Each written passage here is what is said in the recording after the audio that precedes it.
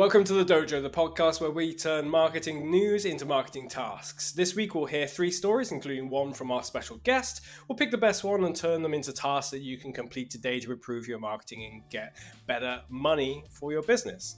I'm Dale. I'm Jess. I'm Tim. And welcome to The Dojo. And this week we're joined by a very special guest indeed. We're joined by Andy Tuxford, our head of SEO. Hi, Andy.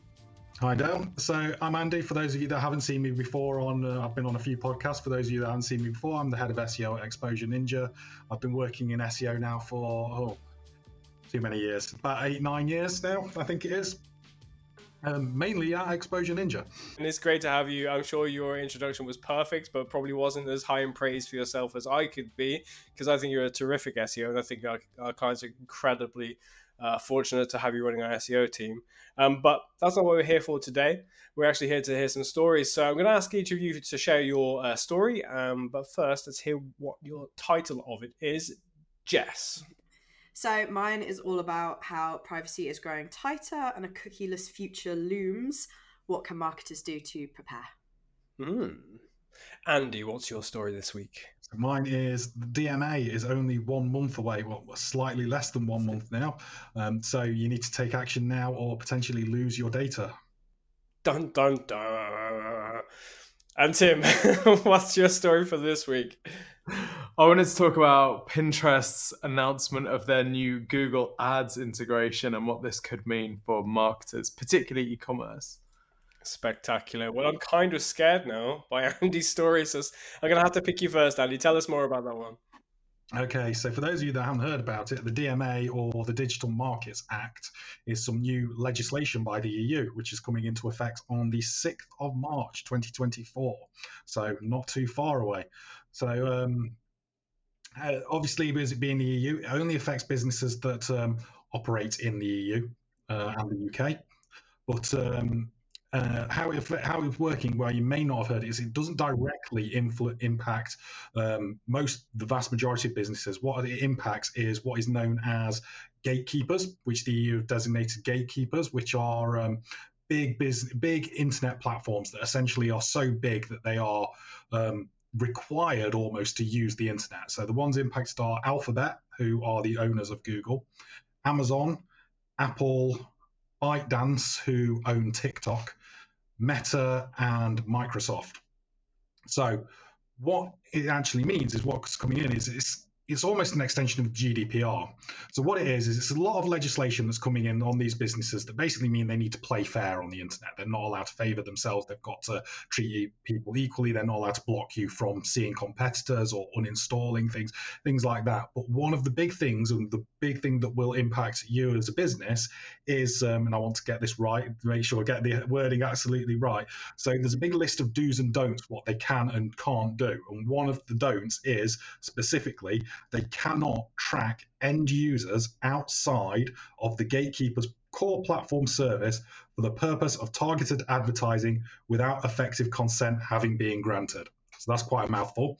But essentially what it means is they are not allowed to manage data that tracks users unless that user has specifically given consent. So if you're familiar with GDPR, which hopefully you should be if you're managing a website online, you might be thinking, well, how's that different from GDPR? Because GDPR means you can't track users unless they give consent.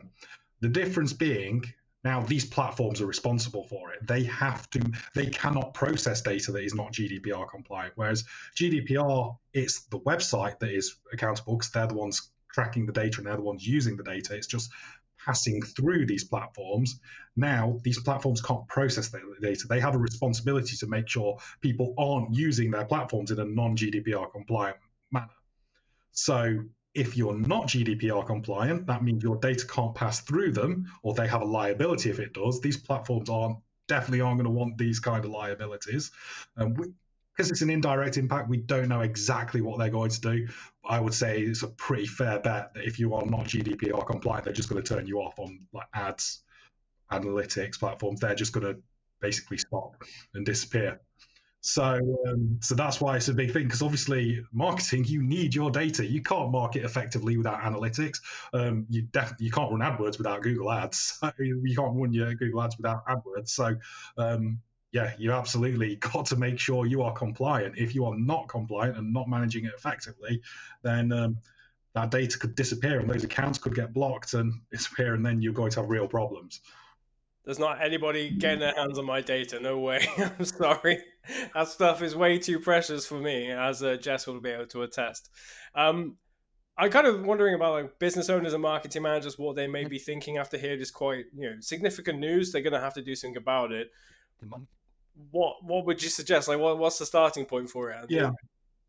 Yeah. So if you're outside the EU and you don't have any customers from the EU, you don't need to worry about it because it's EU legislation. So specifically, though, it is if you have traffic to your website from the EU, you are liable. The way the EU have written the legislation is it applies to the personal data of any EU or UK citizen. So if you're an EU or UK citizen, you go to an American website, that website has to comply by that legislation with your data. So if you get traffic from the EU or UK, it applies to you. If you don't, you can ignore it.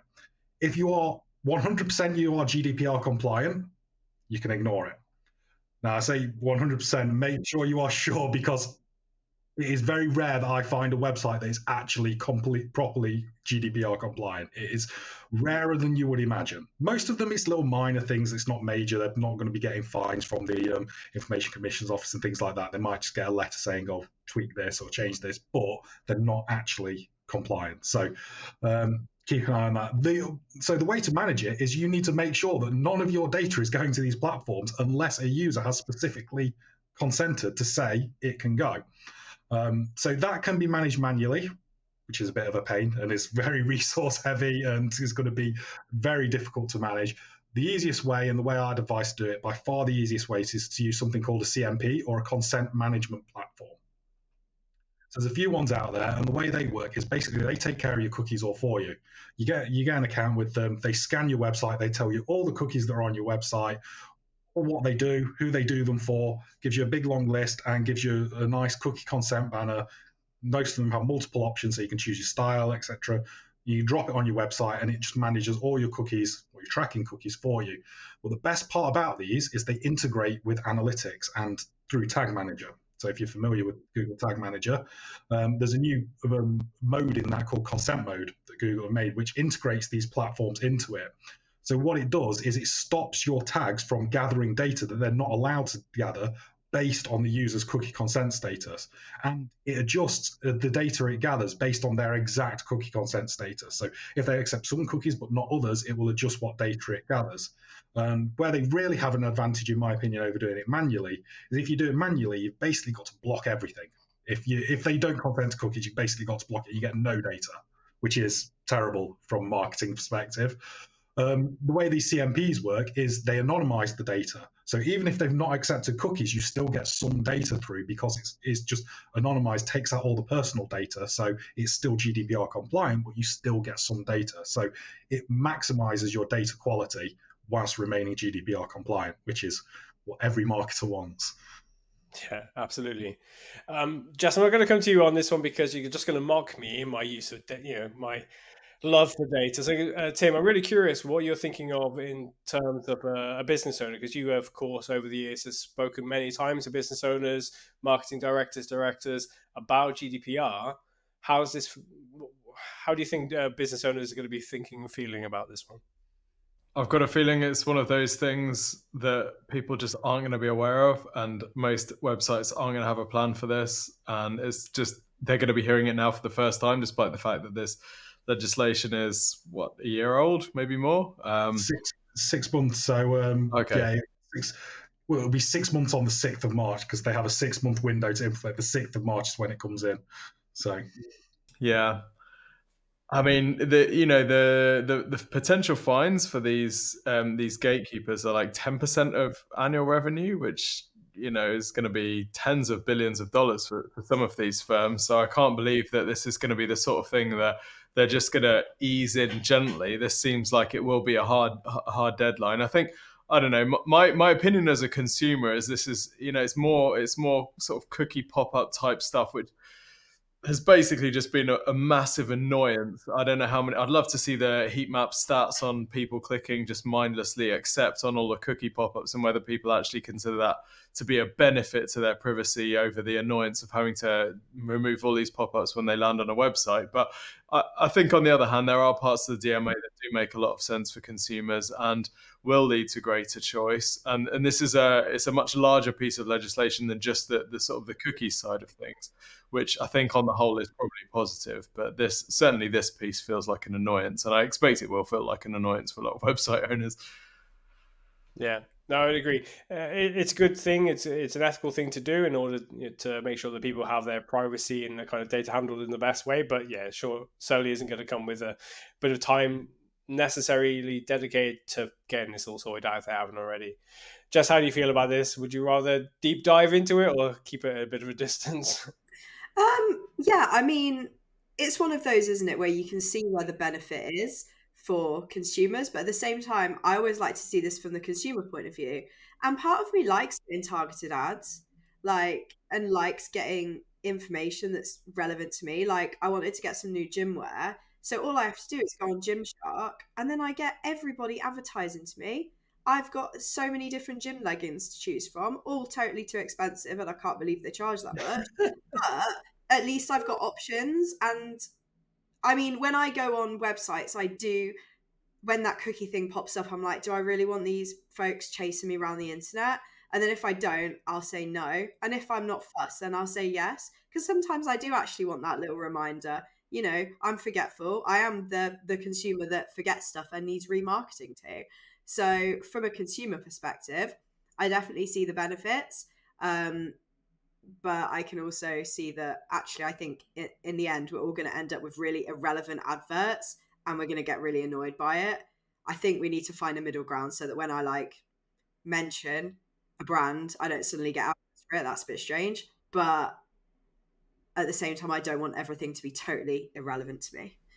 Yeah. What about maybe we should start a new browser and a new ad platform which either pays you to use it or gives you a discount on all the purchases that you make by collecting maximum amounts of data. So you have to fill in a questionnaire about your usage habits.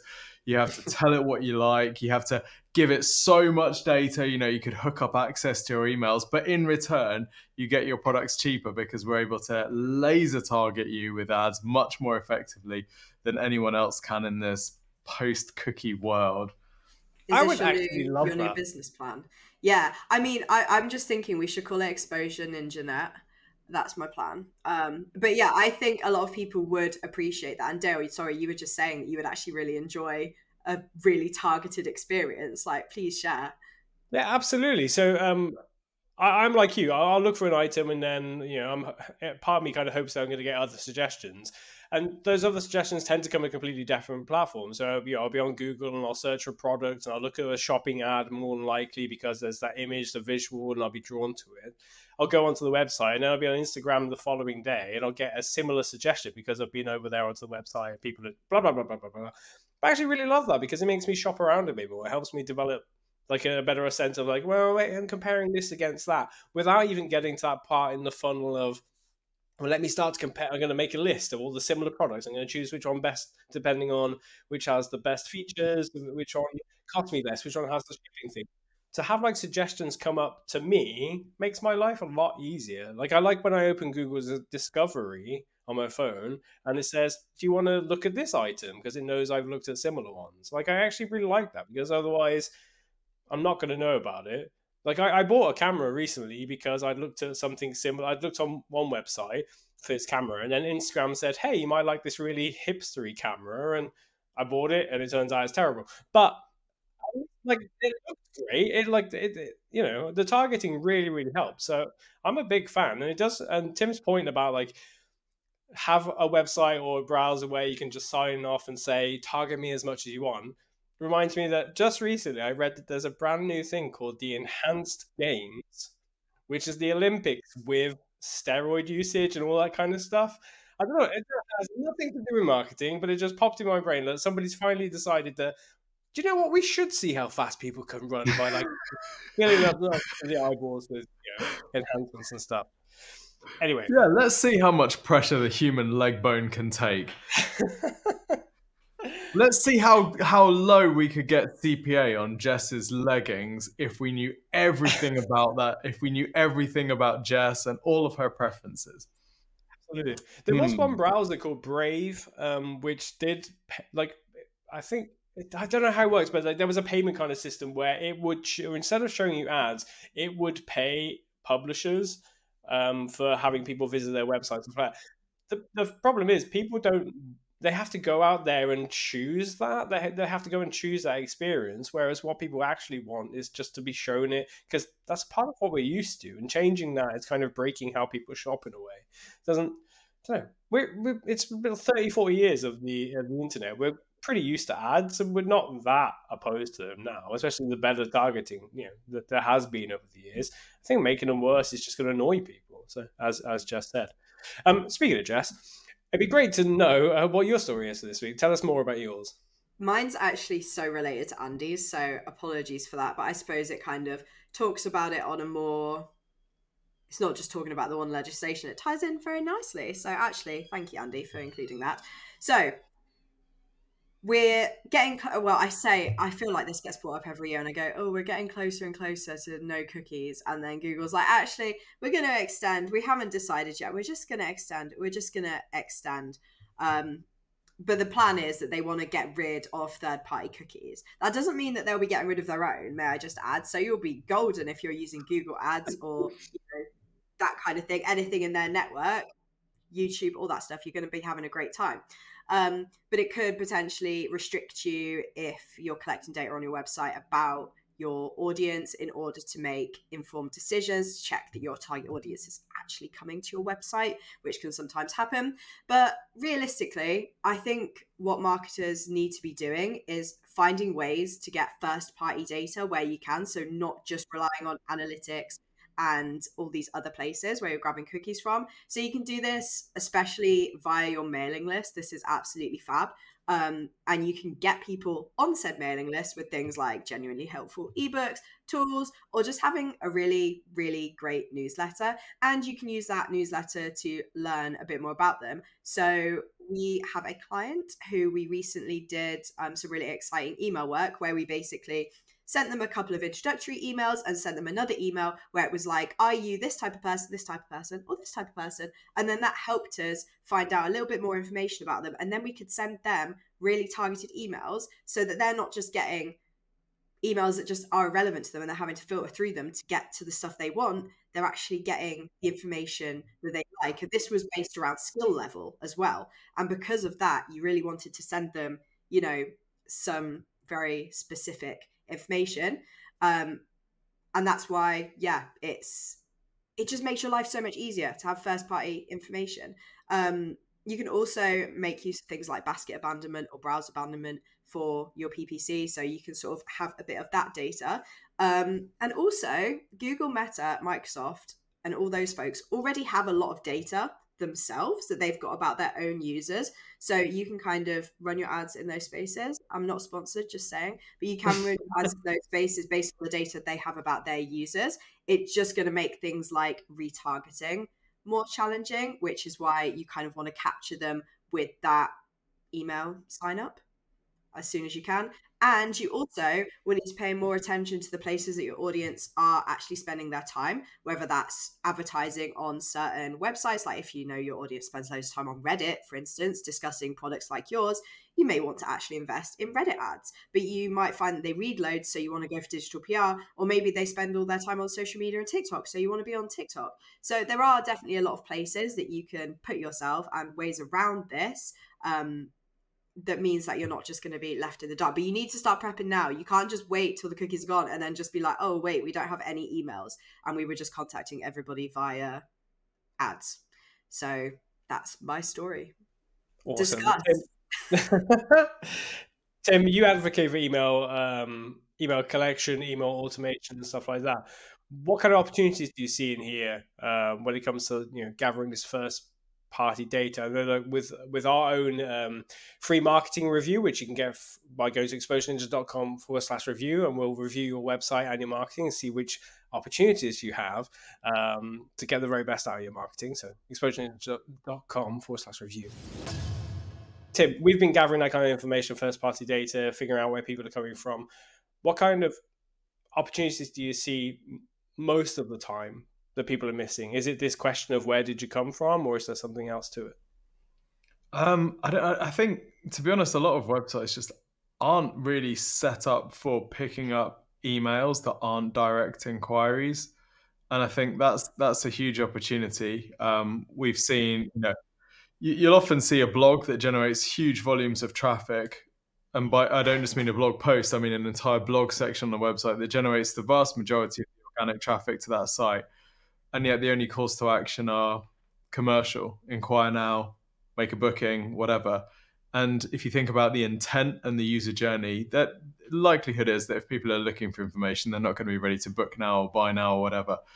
But there's no sort of secondary CTA which has a lower commitment bait for people to get that data. So I hope this is going to force more people to think about that type of thing.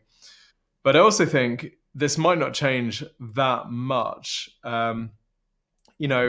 Meta, I think people don't really give Zuck and Meta enough credit around this, but when iOS 14 came out, and people don't give Zuck any credit at all, he's basically a pantomime villain. But when iOS 14 came out, there was the predicted death of Facebook's ad revenue was sort of universal. This is it. You won't be able to track conversions, all of that stuff. And with the AI sort of modeling that they've produced, actually, I don't think many advertisers have really felt a long-term effect at all. And whilst Meta's ad revenue took a dip in 2022, it's way back up again in 2023. So I feel like this is something where AI modeling is going to help sort of fill in some of the gaps that the advertisers and marketers have without these third-party cookies. But honestly, also, I don't know how Google's going to even enforce this end to third-party cookies. I know they want to force people into the privacy sandbox, but if we think about what the DMA, the Digital Markets Act that Andy's been talking about, that's their design to not give a platform an unfair competitive advantage. And that's exactly what Google is trying to do with their privacy sandbox, where they can benefit from all that tracking data, but they can then regulate and decide which other cookies to exclude. I can't see how those two things are consistent. This seems completely inconsistent to me, but that's one for the CMA to sort out. Do you know what? I can't help but think that the topic of privacy and data collection and all that kind of stuff must feel pretty boring for many people, like many marketers, many business owners. So I wouldn't mind kind of looking for the fun element of it. So Andy, I'd like to come to ask you a little bit more before we come to Tim's story, which was, I feel, maybe related to all of this. But what are the kind of like fun, exciting parts of data collection and tracking and all this kind of stuff that marketers can not only look forward to be doing, but also, and more importantly, gain something from? Like what can they do that's fun and is going to increase their traffic, increase their leads, increase their rankings, and so on? I'm not sure I'd describe it as fun. It's not fun for most people, I don't think. I'm not sure how you'd classify it as fun, but what can they do as fun to improve their rankings and get better data? I think the best way to get better data is you've got to give them a reason to give you your data. More and more users are rejecting cookies. You can see it in the data. You're getting those blank spots where people are rejecting the cookies, are getting bigger and bigger and bigger. And like just saying, cookieless future is coming. It's coming at some point because, well, at some point, if it keeps on going the way it is, there's just going to be nobody accepting cookies. So it's so you've got to give them a reason to give that data to you. And I think some of it's overcoming misconceptions. I mean, a lot of people, when you start talking about privacy and tracking, companies get some mental images of marketers in dingy rooms, like, oh, John Smith was on this website for 20 minutes, and it's like they're literally following a person around the internet. it doesn't work like that. It's all about trends and groups and everything, and the marketers don't get the individual information. It's all aggregated and so on. But you've got to give them a reason, to something that they want to interact with. And the way the legislation is being written, you've got to give them. It's got to have a reason for them to give. You can't just say, "We'll give you this in exchange for your data." There's got to be a reason for them giving you your data. You can't sort of bribe them into it, like, "Oh, give us your data and we'll give you a £5 discount," or something like that. That's you're not allowed to do that. You've got to, if they share their data with you, there's got to be for a reason. So you need to find something that, some way of interacting with them that they are going to want, that also means they share their data with you. I'm curious, Tim and Jess, what kind of ideas you have of convincing people to want to be cookied or to want to be tracked that aren't necessarily like the typical ways that we would do it, like ebooks and things like that. I've got to say, the question that you just asked Andy was probably the most difficult question in the history of podcasting. Yeah. I'm sorry, Andy. I truly am. Fair play, Andy. You started that out well. Absolutely. Yeah, fair play. I don't know. I think there are some opportunities around things like, I mean, scorecards have been around for ages, but, since the early days of I was going to say that the Facebook Cambridge Analytica scandal showed how willing people are to give their personal data in return for some scorecard, which gave them some, which Muppet are you or whatever. And I think opportunities for things like scorecards, where you're offering people a playful way to share info with you, could be a nice way to go. Whether this is, find your perfect skincare routine from the Ordinary website, or whatever. Really, I think maybe something around that. I think if we trust capitalism and we trust entrepreneurship, we marketers will develop new and exciting ways to capture people's first-party data in ways that are today inconceivable, and then in 5-10 years' time, we'll be having exactly the same conversation once the EU have decided to clamp down on those new ways because they're too effective. So I believe in us. Yeah. Yeah. You advertisers and marketers with a goal. Yeah, don't mess with them. Absolutely. Yeah. Jess, do you have any ideas of things that businesses and marketers can do in order to kind of gain that trust that people want to be tracked in any way? Yeah. I mean, I have an example, and something as well that made me think a bit was how Tim said about like how Meta has so much data. Like, people run to Facebook to share their brand new life event, or to share like everything that's going on with them, their health problems, what they did today, what they ate for dinner. Like, they have so much information. I just thought that was really interesting because they've like turned it into like a fun little thing to share with people. But the business that I was thinking about when you were saying about making it fun is, and this is also partially because I really want a dog, but I can't have a dog, so I'm just going through the motions of planning one because that also brings enjoyment. But the Purina website, they sell pet food, and they have a quiz on their website which is like, what kind of dog is right for you? And they ask you all these questions about like your lifestyle and what you do for your job and how long are you out of the house. So they find out like all this information about you, and like how much do you like walking and all these things. And technically they could use that info to then serve you up things on the website, which is essentially what they do, right? At the end of the quiz, they'll be like, you need a corgi. And I'm like, amazing. Love that. I want one of those right now. And then they'll give you a load of links being like, if this is the dog for you, you need to read this guide. You need to join this mailing list for people who like dogs with short legs or herding dogs or whatever, and on a lot of their blogs as well, they will have first days bringing your new puppy home, and then there'll be CTA of join our mailing list specifically for people who just got a puppy. Or they will have another mailing list if you're talking about like, how can I teach my senior dog to do a new trick when it's old, and they'll have a blog about that. And then at the end they'll say, here's our mailing list for senior dog owners, and then they send you all this stuff. So I think like, as much as that's not necessarily making the data collection fun, it is also a fun way to engage your audience and find out loads of information about them that really benefits them, but also can benefit you in the long run when they next visit your site. So it's absolutely fascinating when you think about how it all kind of comes full circle, where it always comes back to email. Like,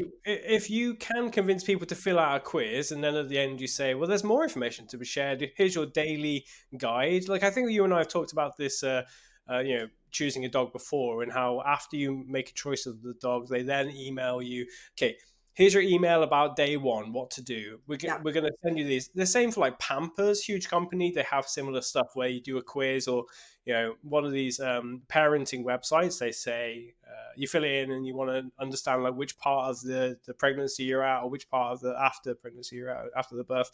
And they send you like, you just started week 7 of your new life with a baby and stuff like that. Here's the things you need to know.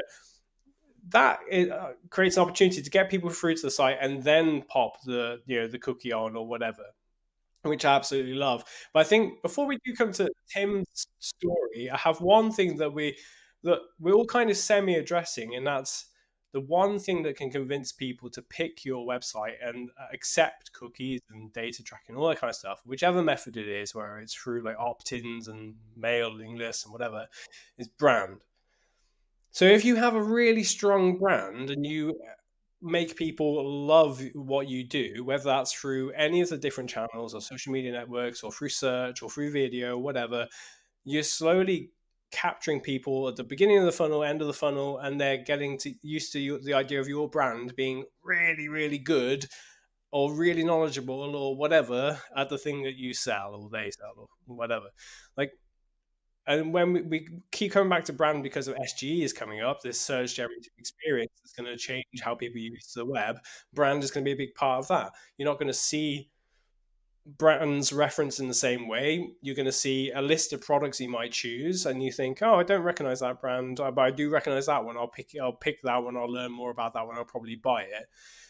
If you can enhance how your brand is kind of distributed and covered and spoken about, the sentiment, all that kind of stuff, people will navigate and happily be opted into any of your marketing, or in whichever form that is, because they've built up a positive sentiment about it. Tim, I'd love to know more about your story, because I think you were saying something about Pinterest ads, and this seems to be the ads podcast. Let's hear more about that one. Yeah, so Pinterest had their earnings statement, and their earnings missed expectations and their stock dropped, but then the CEO busted out some news about a new Google ad integration and their stock went right back up. So it's the early days of this. We haven't had a play with it yet. We don't know what it's actually going to be like on a day-to-day basis, but the announcement is basically that Pinterest is going to allow advertisers to advertise on Pinterest through Google Ads. So they're integrating Google Ads with Pinterest. I think this is really exciting for a couple of reasons. Firstly, Pinterest has never been so popular. For a lot of people, it's just not on their sort of daily radar at all, but it's got almost 500,000 monthly active users, which puts it at a similar-ish sort of size to X, formerly Twitter. And what?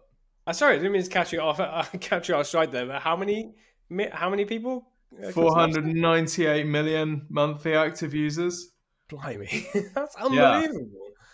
Yeah, and I think the most interesting thing about those users from a marketer's perspective is that there's always been quite a lot of commercial intent with Pinterest. If you've ever had organic traffic coming from Pinterest, you tend to find it converts quite well because people are often looking at products, right? They're looking at things to buy, they're looking for inspiration.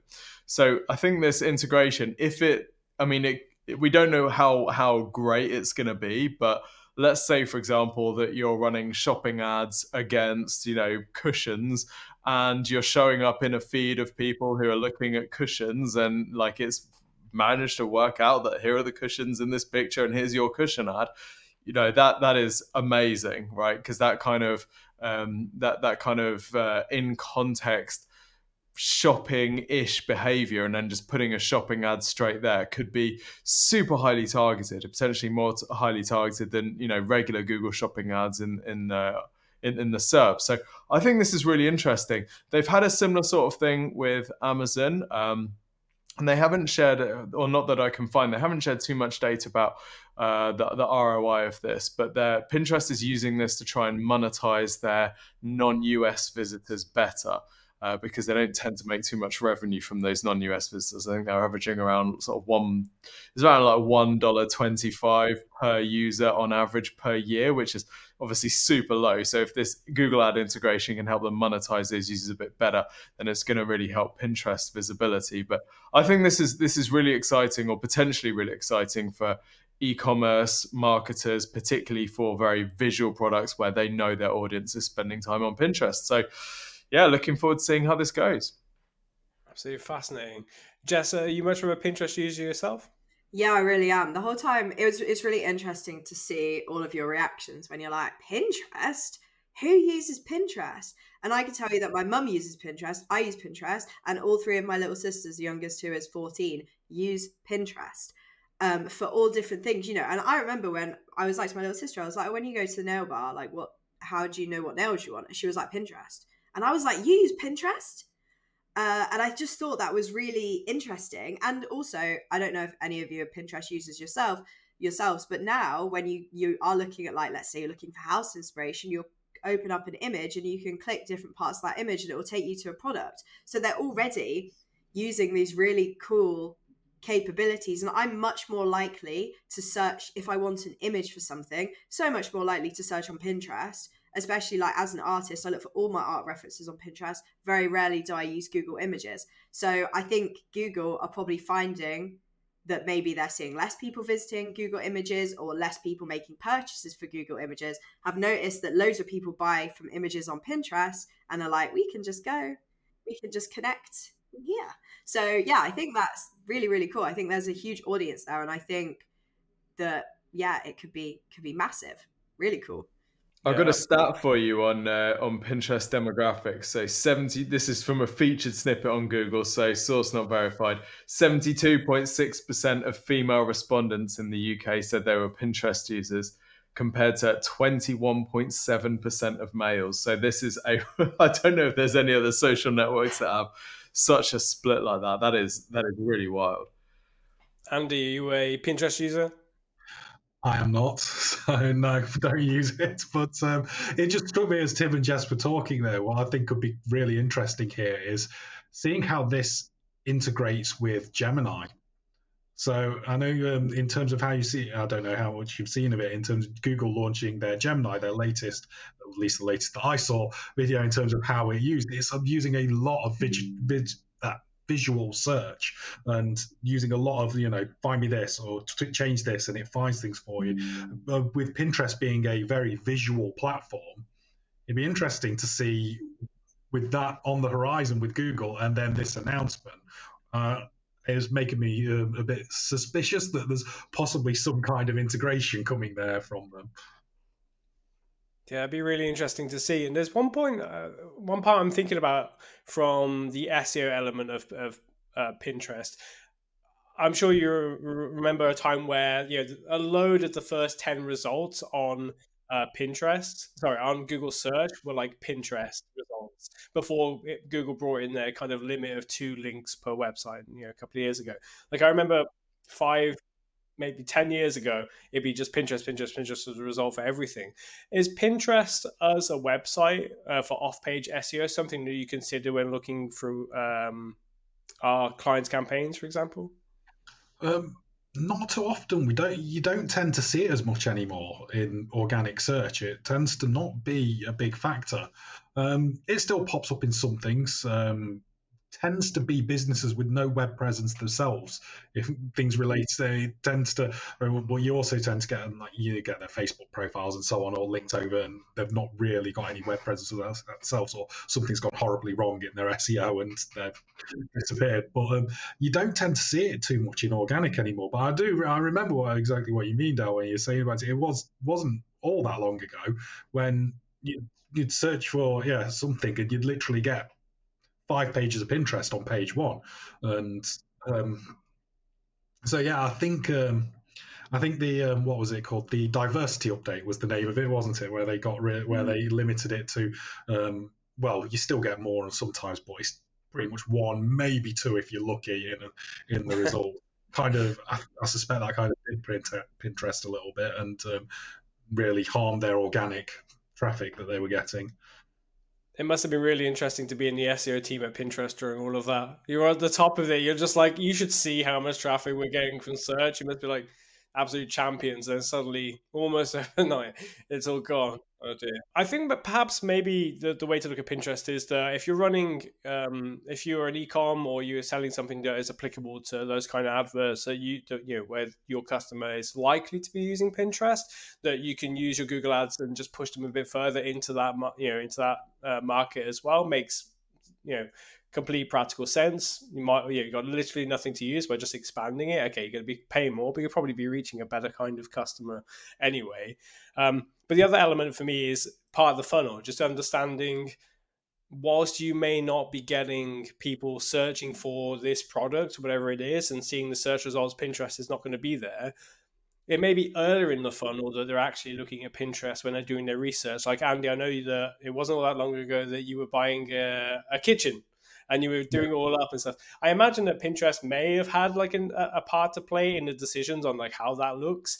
There are probably products that, like some of our e-commerce clients and, the people watching and listening to our podcast, they're selling something where the earlier stages of information or just inspiration are on Pinterest and not on, other pages. It may be on a mixture of the top 10 best designs for kitchens in 2024. That'll be on some home and leisure website. But it's going to be, people are going to be doing the same kind of searches on Pinterest as well. So you might as well capitalize on it and be there too. Excellent. Well, I'm going to choose a pick. It's really hard to pick the best story and to turn into tasks this week. I don't really decide. I don't know. Group, what are we feeling? Which story stands out the most? DMA, you have to take action on it immediately, I think. Fair.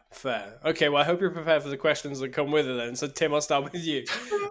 What tasks can business owners take from Andy's story about the DMA coming in force on the 6th of March? I think follow Andy's advice, sort yourself out with a consent management platform. All of this goes away for a low fee of $25 a month. You have to do this. There's no other option. Yeah, because the alternative is a huge fine, and nobody wants to pay for that. Well, black hole in your own data, really. Yeah, absolutely. And don't take any decisions when you're marketing without data. That's what I'm going to say on that matter. Jess, what task can marketing managers take from this story? The first task is to just not panic. You're not losing your data forever. And of course, as we said, it only impacts people who are either based in the EU/UK or who have customers from those locations. But I would also definitely suggest looking into how much you're actually doing to collect first-party data and then dial that up, basically, so that you are collecting your own data about the people that visit your website. And you can then use that to connect with them in a different way away from Alphabet, Amazon, Apple, ByteDance, Meta, and Microsoft. MySpace, Bebo, the whole lot. Yeah, all of them. Excellent. Okay, well, Andy, I'm going to come to you now with a couple of quick-fire questions, if you don't mind. Here we go.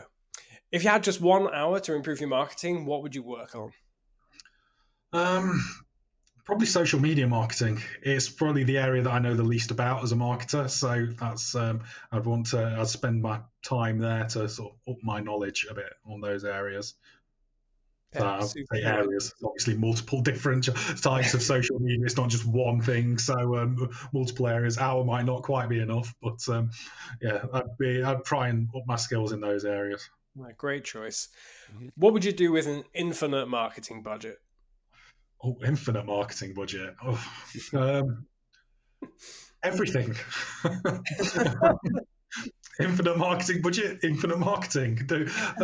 If we assume it's an infinite marketing budget where it's not going to stay infinite, I would basically trial everything and see what got the best return. So when the infinite budget went away and it was a set budget again, I could push into that.